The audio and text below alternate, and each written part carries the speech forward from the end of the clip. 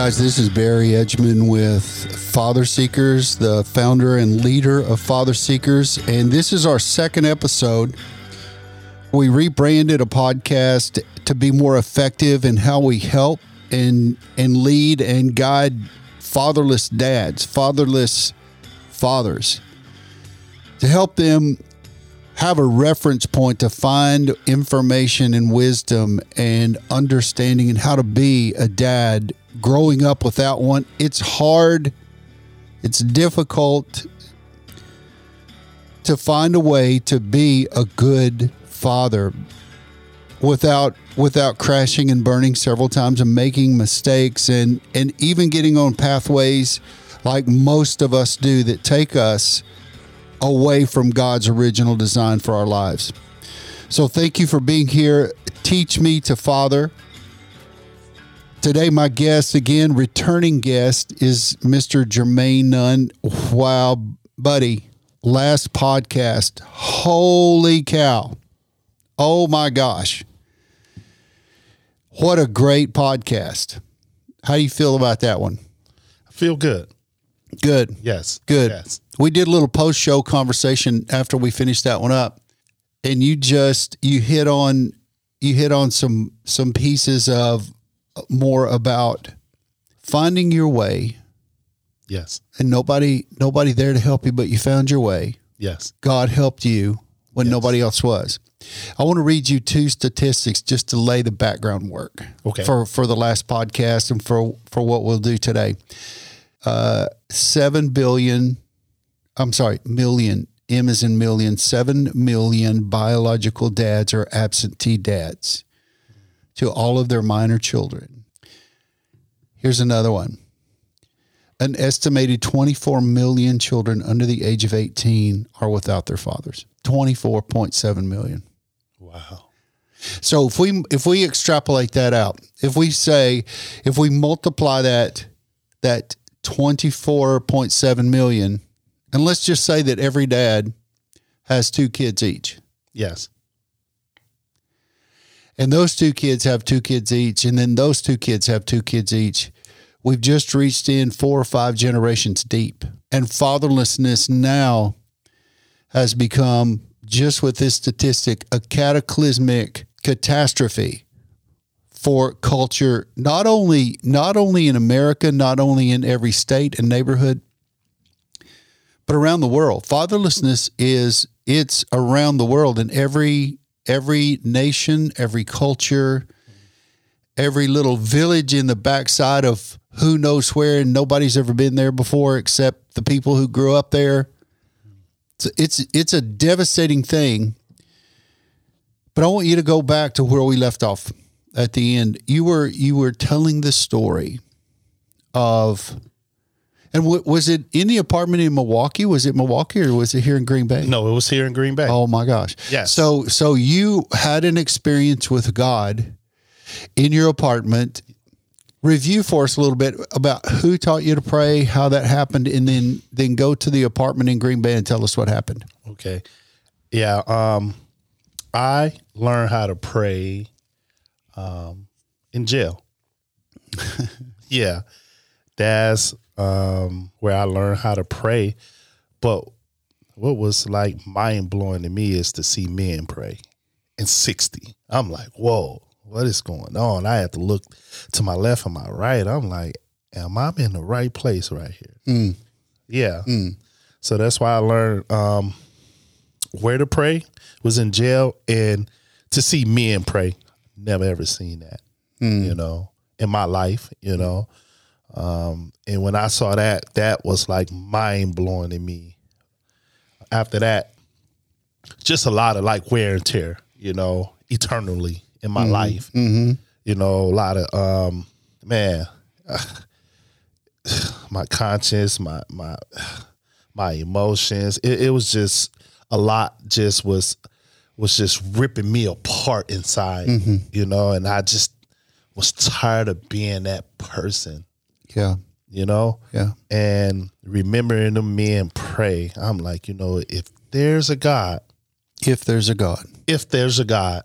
I need him right here and right now. Come on. That right here, right now was in my apartment here in Green Bay, Wisconsin. So yeah.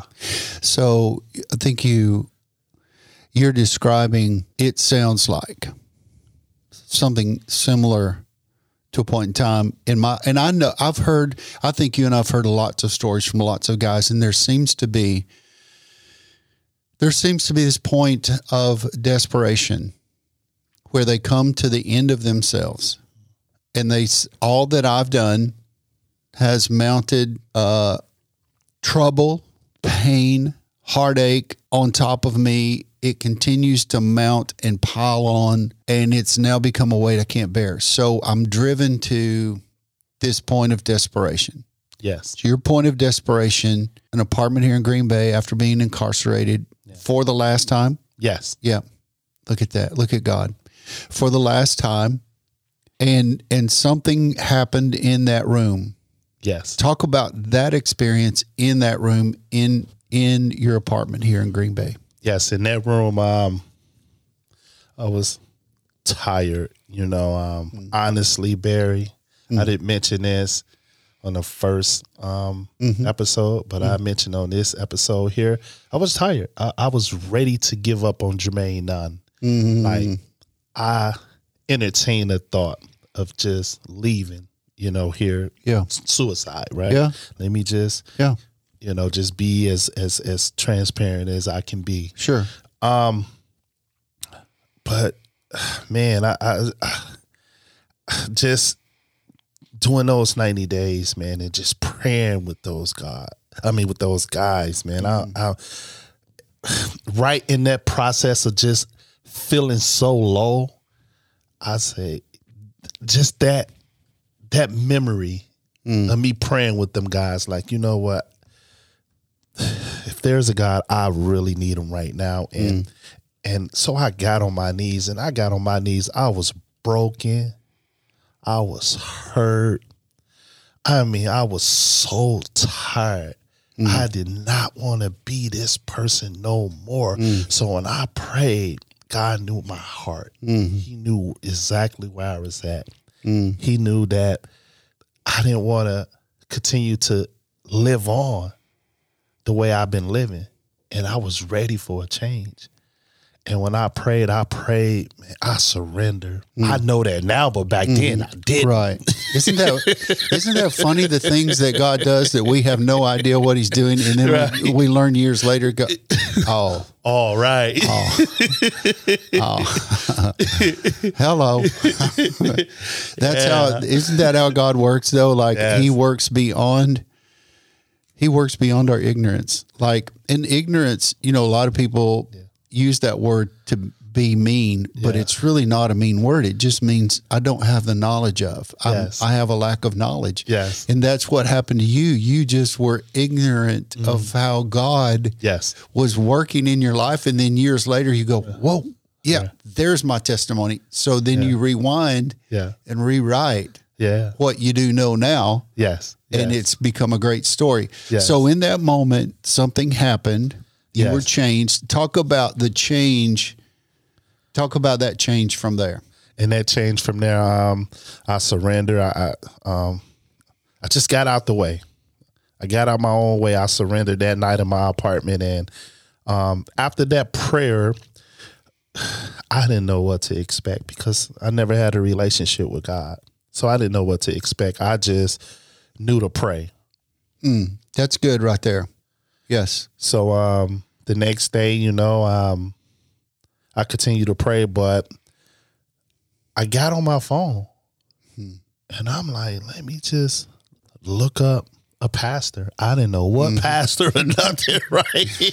Pick one. I just 1, 2, 3, go. Yeah, I just wanted to learn about God, right? And as I was doing that, I was locked up in my apartment for 2 weeks. Of course, I went outside for a little bit. Yeah. Actually, the couple times I did go outside, right, I went to go to my go-to, which was liquor and marijuana, like because I was that's the way I used to cope. That's the way I used to deal with things, right? Isn't in all men, let's be clear, there's not a man that doesn't have a coping mechanism. Yes. Let's just put that out there. Okay. Just to say, listen here, you fish-eyed fool. I'm going to tell you right now, you have got a coping mechanism, and if you're a man and you got blood flowing through your veins, you're breathing, you've got a coping mechanism, and you play that card every once in a while. Don't say you don't. Yes. Because liars fry. But go ahead. Yeah, and in the process of doing that, I noticed I lost the desire. And this is how I knew I lost the desire. I purchased a drink, went back to my apartment, right? Mm-hmm. And when I took the first swallow, it was so horrible. And I poured out. Look at God. Yeah. That scared me though, Barry. Why? Because I didn't know what was going on. If that make any sense. I didn't know. I'm to myself like, why? Something that I'm used to, I don't want no part of it. Just there you go. That fast, just right? That. Like then I'm like, hold on, did God hear my prayer? Mm-hmm. Yeah, he did. I'm like, did he hear my prayer? So I'm fumbling, right? Yeah. And I'm like, hold on, this can't be. This cannot be. No, this can't be, right? There's a verse in Acts where you read it several times and it says, and suddenly. And suddenly. Yes. So it's like you had and suddenly a moment. Yes. In that room. You lost desire, you lost the taste, you lost the coping. Yes. Not really wanting, but wanting the effect to relax and to numb. Yes.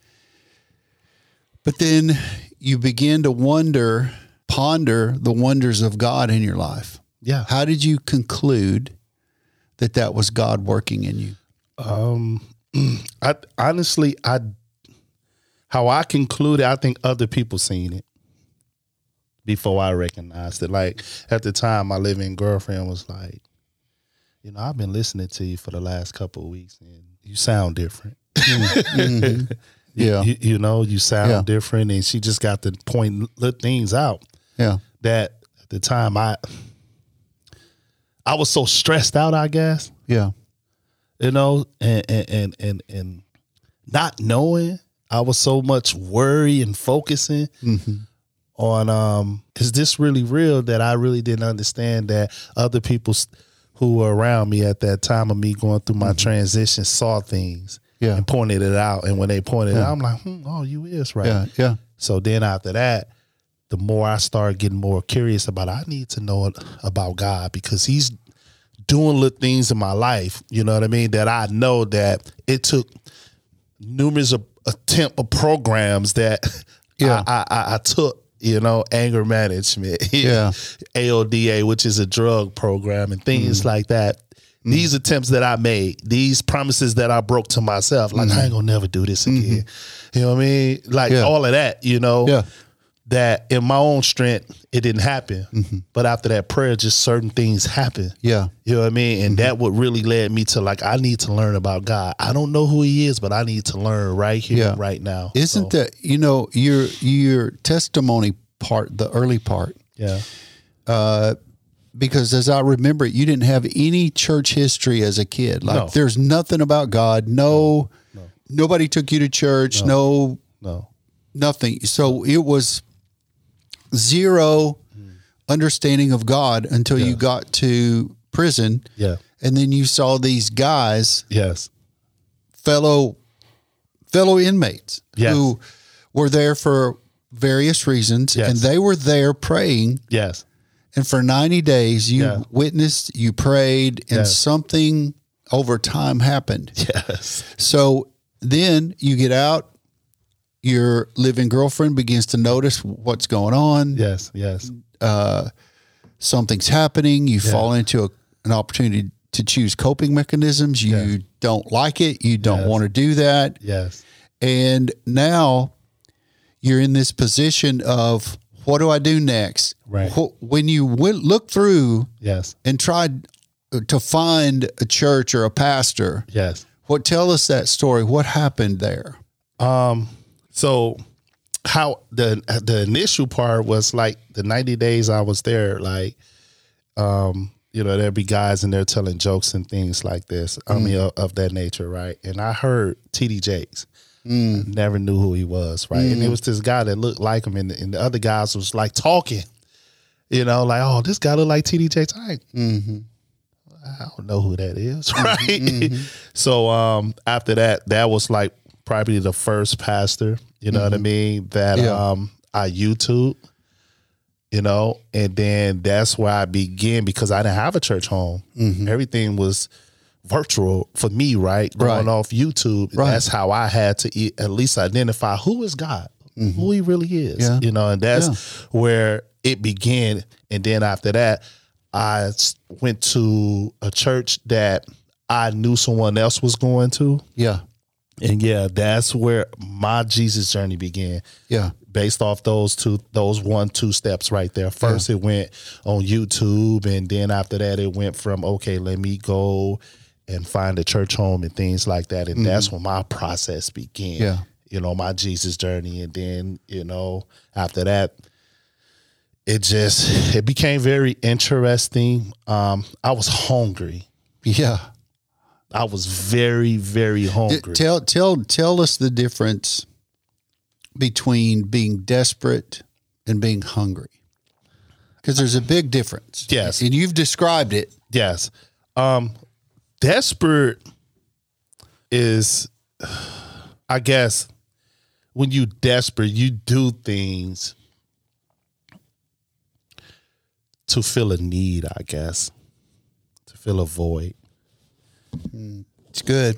But when you hungry, you have this thirst of, no matter how long it's going to take, right? I'm willing to put in the work. I'm going to get fed. Yeah. I'm going to get fed. I'm going to put in this work. Yeah. That's good. I'm going to put the work in. Yeah. Yeah, that's good. Yeah. So there's a verse that comes to mind when you say that, the difference in the two. And the verse is, I believe it's in Proverbs. I know it's in Proverbs, I believe chapter 24, where it says the beginning of wisdom is the fear of the Lord. And that word beginning actually means that you have fallen so far into a pit that no longer is bottomless, but you've hit the bottom. There's nowhere to go. You cannot climb out. There's nobody to help you. You are there. Yes. And there's no way out. But God, he's the only way out. And when you get to that point, that's the beginning. That's where wisdom starts. And here's, as I listen to your story, I go, this guy has a story that this is exactly what happened.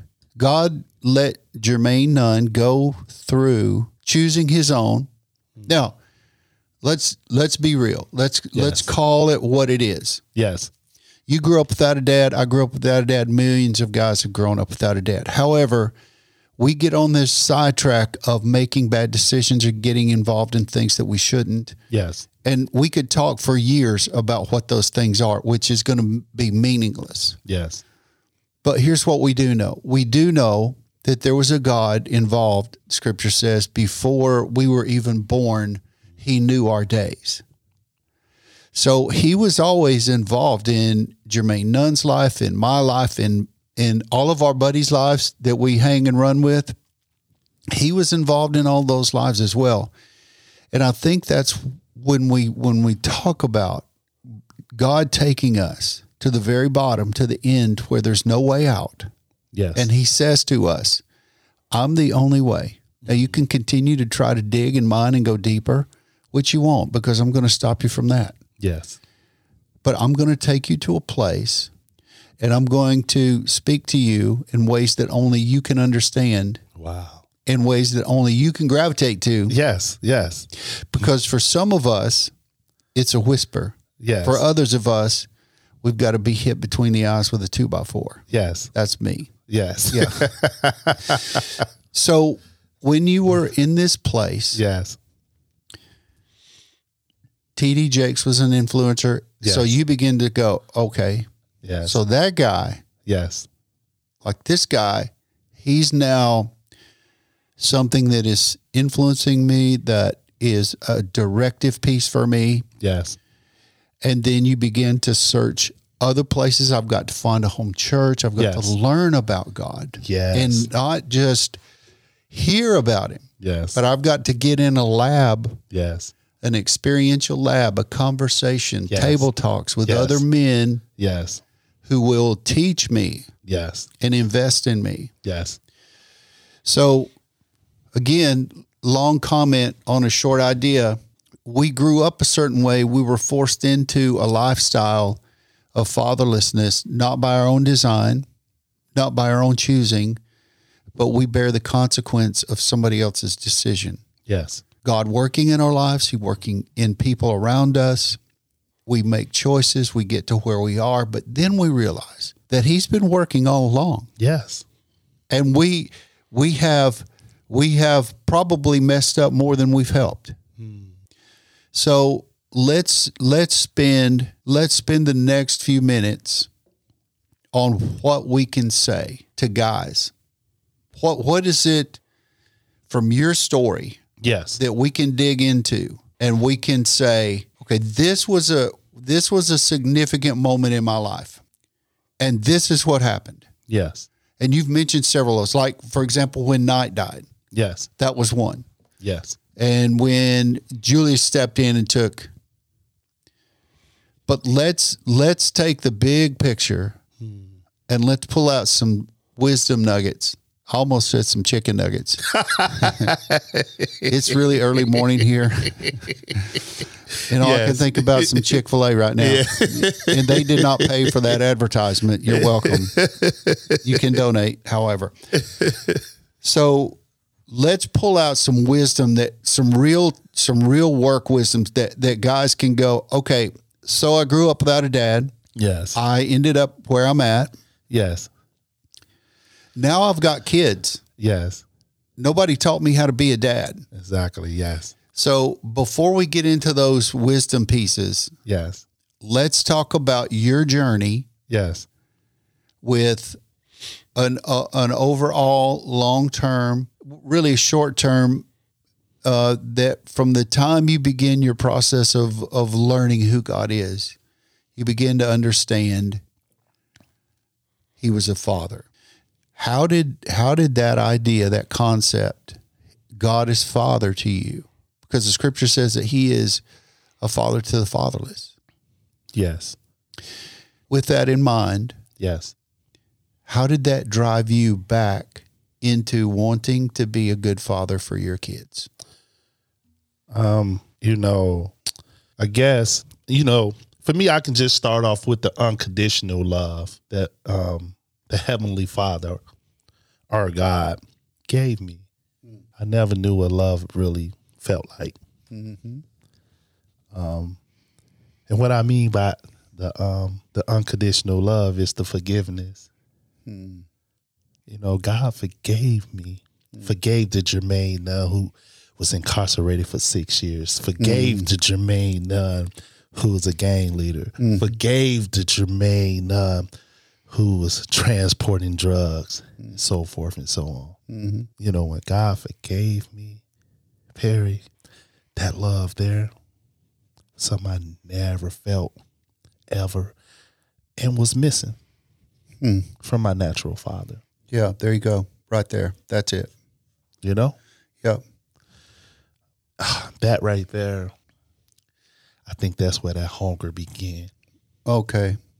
That's good. That right there is worth the whole podcast, both of them. So the love of God, the love of Heavenly Father, the power of that love being a constant, it as I hear you tell your story, I keep hearing and seeing the constant pressure of God's love against your life. Yes. Like you were pushing one way, but he was pushing another. Yes. You did some goofy stuff and I've done it, and pick a man. I don't care who he is. Pick any man. Let's hear your goofy stuff, buddy, because Yes. you got a load of it. Don't act like you don't, you Right. fish-eyed fool. That's going to be my new line, Germaine. Fish-eyed fool. So don't act like. I know that there are some guys, and you mentioned this. You've hit on this 3 or 4 times. Yes. You've mentioned how you became so hardened that it was. You just fell back into your loss of identity in Yes. Jesus, which you Yes. didn't know. Nobody told you. Right. I say this all the time to guys that I talk to and in writing on blogs and discussion and coaching and all that kind of thing. Yes. You don't know what you don't know. If nobody told Germaine about Jesus when he was a little kid Right. and he didn't figure it out till how old were you when you had this experience with Jesus? I was 37. Dear God in heaven. So 37 years, you heard people talk about it, but Yeah. until you were incarcerated with other men, you really didn't see or understand or know who Jesus was or who God was. Yes. But then you begin to realize that some of this static pressure against you in your life was not the enemy. It was the love of God Yes. pressuring you. Here's what's interesting about a lot of stories, and I hear it in your story, is that we give credit to the devil more credit than he deserves.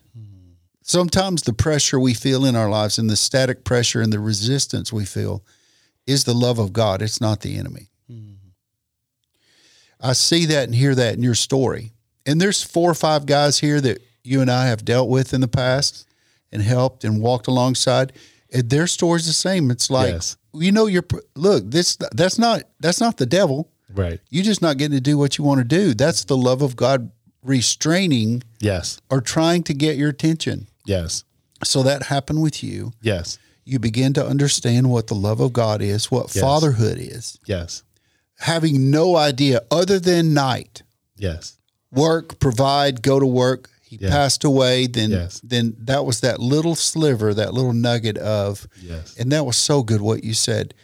He was provider, worked hard, and then he slipped away, and another image of manhood and fatherhood slipped in, and Yes. it was your brother, and then eventually that led to gangs, and then there some of the decisions you made were Yes. downhill. Yes. So when you realized the love of God was influencing you, Yes. and you realized that the love of God was restraining wickedness, pushing back, sheltering, shielding, because Yes. he loved Germaine, Yes. and he does. And you realized all that. What did that do to you as a father, and how did that make you want to be a father to your kids? I don't like the things that I had to endure in my life growing up without a father, the choices and the decision I was making. I wouldn't want that on no one, my kids and no other kid that's out there. That's good, buddy. You know, Yeah. that's why I'm involved in kids here at Life Church. It's because I don't want it to happen not only to my kids, but to no other kid as well. So that's why I volunteer in the kids department. I guess knowing what I was missing plays a big part of helping me learn how to be a father to my own kids. Because there's a lot of things I know that I wanted and I needed without a father that I know how to provide to my kids now that I am a father without growing up with a father. Then also the relationship that my personal relationship that I have with God in his word. You know, the scripture is to help us. Right. You know, and honestly, just even thinking back, as far as I want to think back, even though I didn't have a relationship with God, I can see where God was still in my life. Yep. Right. That's good. You know, you and I have been through a couple of discipleship Yes. healing programs. Yes. One of those is Journey to Wholeness. Yes. And we learn through investigating our storyline and who our family is and what happened in their lives. And it just passed down to us. Yeah. But nonetheless, we have to contend and to deal and to build around it and to walk through it. Yes. So as we look at that and we begin to understand the healing process of Heavenly Father and how He influences us through His Word, His presence, the fellowship of other men, Jesus guys who follow and want to be disciples of Jesus and who are good. Some of them good fathers, had great fathers, but who are students of fatherhood. Yes. You and I are students of fatherhood because we don't know nothing. Yes. And we're just learning, but we can observe and hear and read. So with all that in mind, when we talk to these other guys and we're saying right now that there's hundreds of people listening that will be influenced by this. And there are hundreds of people who are going to say, all right, Germaine, I hear you. Yes. I got your story. Yes. Grew up without a dad. You took a track that many men take. Yes. You found your identity in an alternative source like every man without a dad does that doesn't have a relationship with God. We find alternative sources to emulate and copy and to be a chameleon of. Yes. So we turn ourselves into something that we're not to be something that we think we need to be to satisfy our trauma and our wounding. What are the things? What are the things that, beginning with salvation, that's number one. You had an encounter with God that was life-changing. Yes. That's number one. Yes. Number two is you begin to pursue truth. Correct. Where do I find it? Who can teach me? Yes. I've got to find a community of men. Yes. And a community of faith that will say, here's the way you should walk, Germaine. We're going to walk alongside with you. Yes. That's what we do, you and I. That's what you do with many men. Yes. Helping them go. Beyond that, what is it that's brought you to the place you are at today in the Lord? What are some of those things that we can say, practical things, not 1, 2, 3, do this, but what are the things that have brought you into a place of understanding who God the Father is in heaven and translating that into being father of my 13 children, and I emulate and imitate my Father in heaven to my kids. See, Jesus was the perfect son. And here's the problem with fatherhood, being fatherless. When you grow up fatherless, you can never be a good father until you're first a good son. If you don't have a father, you don't know how to be a son. Yeah.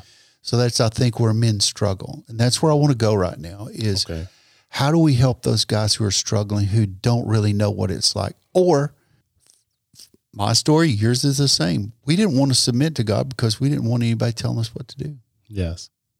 What can we say to guys? What's the next step for these guys? The first step is you have to get out your own way. All right. Get out your own way. You have to get out your own way. You gotta, if you read the book you write, then of course, you're going to continue to stay in your own way. But if you're able to,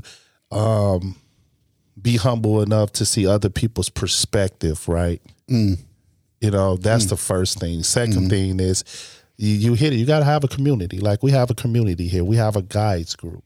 We have several guys group to where, you also have to be a safe place. And then as a guy, one of the things that I have to learn, right, is vulnerability. Okay. Unpack that. Talk about what that is. Because when you say, let's go get some chicken. Yeah. We're going to go get chicken after this. I'm just letting you know. Okay. When you say go get some chicken, people go, okay, let's go get some chicken. Yeah. But for you and me who are foodies, who like the little hole in the wall diners, we go, okay, what kind of chicken do you want? Yeah. Do you want Cajun? Yeah. Do you want Southern fried? Okay. Do you want bake? Or do you want to go down to one of our little places that we haven't been yet that we keep saying we're going to go? Yeah. Okay. down in Appleton, Yeah. country corner. Yeah, They yeah. didn't pay us for advertising Yeah, either. yeah. So, but I will tell you, there's a little Southern lady. Shut your mouth now.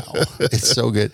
But let's define, because when we say fried chicken, it Yeah. could mean anything, anywhere. But Okay. let's talk about being vulnerable Okay. to, and I feel like there are three people we have to be vulnerable to. Number one is ourselves. Yes. Number two is God. Yes. And number three is to the community of men. Yes. God said to Adam, he said, it's not good for you to be alone. Yes. God was talking about Adam Yeah. needing a wife, a Yes. woman. But I also believe there's a principle there, Germaine, where Yes. it's not good for men to be alone Yes. without being with other men Yes. who are going to fine tune his walk with Jesus. Yes. So unpack what vulnerability really, really means. How it worked for me, vulnerability was, like I say, one, I had to get out of my own way. Two, I had to surrender. I surrendered to God. And that was the prayer of salvation for me, right? I was tired. I actually had enough strength to stand up to myself and say, no, Germaine, this has to stop. You have to ask for help. Okay. So you just hit on a big one. Yes. Why is it that men don't ask For help? Yeah. Let's talk about why you didn't ask for help. Men are supposed to cry. Okay. Figure it out. Figure it out. Don't look weak, or sound weak, things like that. It's just, sometimes it's how we were raised or what we heard. Okay. Yeah. So back to your story. Right. You were raised a certain way, but Yeah. it didn't include the information that you were taught, didn't Right. include any of the Right. information about, hey, it's okay Right. to be weak Right. in front of the right people. Right. Or it's okay to ask for help Yeah. from the right people. Who's the right people though? Right. Right. Exactly. Yeah. Exactly. And for me, don't cry. Just those things right there. Sometimes we hold on to, and those were things that I was holding on to. But for me, even therapy, to be honest, what I mean? I even had therapy, went and see a therapist and things like that. But things like that. You have to be vulnerable enough to know that, you don't have to do this alone. That's too much pressure. Yeah. That's a lot of pressure when you just, you know what I mean? You don't have to carry all that weight. Yeah. You know what I mean? Even God tells us that, what Yeah. I mean? Cast your burden on me. Yeah. And we have to know what that really means. Right. And understand. And Right. like you say, a community of guys, you know what I mean? You can cast that burden in that circle, a men's group, and Trusted men. yeah, trusted men. Trusted men. Have to be trusted men. Yeah. Yeah. When we are vulnerable though, Yes. what's the power of being vulnerable, telling somebody's story, letting them get inside your head where nobody else has ever been except the devil himself? Right. Right. For me, honestly, I thought I was the only person going through what I was going through. So you're talking about now, this is good. Now you're talking about isolation so you don't look like a fool. Yeah. Like that's what I thought. I thought, Yeah. you know what? Nobody's going through this. Yeah. If I tell anybody, Right. they're going to think, Yeah. I'm going to get shamed again. Yeah. I'm going to get bullied. I'm going to get beat up on Yeah. Yeah. verbally. Yes. I'm going to be mistreated because I'm cast out again. Yes. So there's that Yes. shame game Yes. coming back in there again when it comes True. to vulnerability. Yes. So if we had to say one thing to Uh-huh. these guys, it would have to be you got to be vulnerable with Yeah. yourself. Tell the Yes. truth to yourself. If Yes. you lie to yourself, you'll lie to everybody else. Yes. Yes. Be vulnerable with Yes. the Lord himself because he already knows who you are. Yeah. True. If you're thinking he doesn't, Yeah. fish-eyed fool. But then you have to be vulnerable with other men. Yeah. Yeah. Let's talk about the other part of vulnerability. And the other part of vulnerability is accountability. Because you've mentioned that throughout this your whole story. Once you got to a certain place, you got to this story part, this place where you realized that I must go forward, and I must make my story known. Yes. But to tell the truth in vulnerability. Yes. I have to have somebody hold me accountable. Yes. But to hold me accountable, they must know my story. Yes. Let's talk about what accountability is not, and then I want you to talk about what it really is. When we talk to guys about being accountable, yes, I think because of where we've come from and the things we've experienced as a young man, I think that we have this idea that if I'm accountable to someone, they're going to just always point out what's wrong with me. So then it becomes an issue of shame and blame and condemnation and accusation. Yes. But if we look at, and I want to share what accountability really is, but then I want you to tell these guys how to apply it. Okay. Accountability is not you or me pointing out all the wrong in another man's life. Right. It's helping our brother, whoever he is, old or young, to assess what's really happening in your life based on the matrix of Scripture. What does Scripture say about you? Like, we're to imitate no man except Jesus. Yes. So here's accountability. Accountability is confirming the will of God based on Scripture. Yes. Conforming to it. Again, we have to have somebody walk with us. Yes. And then consenting to the plan, whatever God's plan is. Yes. So it doesn't mean that I'm pointing out things. We don't need somebody to tell us how wrong we are. Yes. We already know that. Right. But once we assess and then we confirm what the word says, conform to the will of God, and then consent to doing it. That's accountability. Yes. How do we, as we wrap this up, how do we help guys walk into the door of vulnerability, but know it's okay to be held accountable? Because, to be honest, right, our daddy should have held us accountable. Yes. Yes. They should have taught us. Yes. Now, we're not here to blame or shame them. Right. It is what it is. Right. But we have to learn from it and go forward and not reproduce it in our own kids. So talk to me about the way that guys can be accountable to somebody. They've decided they need to be vulnerable. Yes. Let's talk about accountability. Accountability, like you say, it's not designed to make you feel condemnation or a person like, just pointing your finger and point out all the bad things you're doing and saying that, it's not that. Accountability is more of just helping you to be a better version of you, and accountability is needed, especially in men, broken men like myself, right? Who had a broken past, and who haven't had any great leadership roles. That's good, Germaine. In my life. Yeah, go for that. Accountability for me is well needed because it helped me build up who God intended me to be, right? And it just goes back to what I was saying, Barry. It's like, I don't have to do this alone. I don't have to do this alone. There's great people, you know what I mean, that God who's going to put into your life, right? And you have to let the will of God begin to manifest in your life, and yeah, accountability is very important. It Okay. really is. So let's go back to 8-9-year-old Germaine. Yes.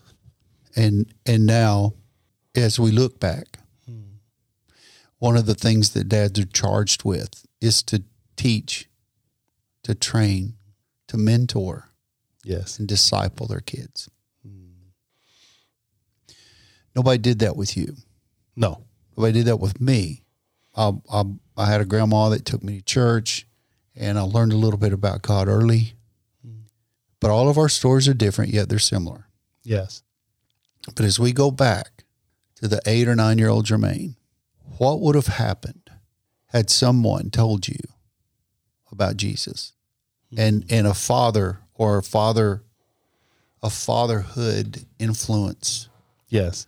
would have been involved in your life, a spiritual dad who said, hey, buddy, can't do that. Right. Right. What would have happened? I wouldn't avoid a lot of things. I would avoid prison. I would have avoided a lot of eternal things, that I had to deal with at a young age, and it just manifests as I got older. Yeah. So that being said, now all the fatherless fathers out there Yes. know, had somebody been there, Yes. we would not have made the mistakes. So Yes. let's be clear. We made those mistakes. We're responsible for them. Yes. We had consequences thrust upon us Yes. that we did not create, but we had to live out and live through. Mm-hmm. We're responsible men. We have to deal with that. But there's a story in that says, and you touched on it, I don't want my kids to grow up fatherless. I don't want to reproduce what was given to me Yes. and has been intrinsic in my life. I don't want to pass that on to my kids. Yes. So you've studied what it's like to be a godly man, and in Yes. that studying, you've learned what the fatherhood of God is. Yes. You've learned that the big picture is unconditional love. And I love you so much that I'm not going to allow you to be the way you are Yes. and stay the way you are. I want to point you. Now, every man has to choose his own way, but I'm going Yes. to point you and create pathways for you to get to God. In other words, I'm not going to be the reason or the example or the excuse for you to say, well, my dad didn't. No, listen here. The same God that was involved in Germaine's life and billions of other men's life since the beginning of time is the same God that's involved in your life today. So there is no excuse, and there is no reason why that you should be entangled and entrapped with the coping mechanisms that you use. Because you're talking to guys today who lived and enjoyed their coping mechanisms for a long time. Yes. So Jesus is the only answer. Yes. There's help. Yes. I want you to wrap up your thoughts by telling people, what is the power that drives you to be a godly man? The power that drives me to be a godly man is the Holy Spirit. Mm-hmm. Who is he, and what does that look like in 2 minutes? The Holy Spirit is our spiritual leader. Mm-hmm. It's our guidance. Mm-hmm. It's something that's inside of us. Right. When we invite God into our lives, Right. Good. That's when we have our encounter with him. Right. But also the Holy Spirit, is an advocate, Mm-hmm. it steps in and it corrects us. Yeah. It really does. Yeah. It's accountability. Yeah. Accountability. There you go. Yeah. Way to go. I did not pay him to say that. I did not put a sticky note on the wall. Bam. Bam. Yeah. I think you said a while ago, one of the things when nobody taught you what was happening, Yes. he was teaching you what was happening. Yes. You just didn't know who he was. Exactly. You didn't know what he was saying. But you go, all right, I will try that. I will work on that and see what happens. But again, there's this big piece of God. Yes. He is always in our stuff. Yes. You know, I heard somebody say not too long ago, they said, you think you're powerful enough to interrupt God's plan and offset it and off track it. Honey, you ain't got that much juice. Yes. So, maybe go ahead. Yes. You believe that if you can, but there's not a whole lot you can do. Yes. Now, every man's got to choose for himself. True. You have to. Every man's got to choose for himself. But, Yes. you know, we've seen some stats today, fresh from 2021, 22, 23. Yes. That fatherlessness is wreaking havoc. And it does so in lots of parts of our culture, or in all of our states, in all of our country, in all the parts of the world. Yes. But there's this one thing we do know. We do know that God did never intend for one boy or one girl to grow up without a dad. He never intended that. He never did. So what we have to do, and I want to start a revolution with fatherless fathers where they become superheroes to their kids. Just like you were in the lobby with it. Hey, are you that superhero? Yes. Tugging on your pants leg. Hey, are you the guy? Yes. I want to begin a revolution, and I think you've helped start the conversation with that. Yes. About men who grew up without a dad can be superheroes, even if they don't know nothing. Yes. They can learn something. And I will tell you this: we can go ahead and announce this, that a lot of women email and say, "What about us? We grew up without a dad. What do we do?" Yes. Well, in the near future, we're going to have a couple of ladies on here who grew up without a dad, and let them tell their story. I will tell you, Germaine, I didn't know till I talked to my sisters who grew up without a dad. Yes. It is worse. It's worse of an impact on a woman to grow up without a dad. Wow. Yeah. Hey, man, I love you. You're my brother. We're going to have fun.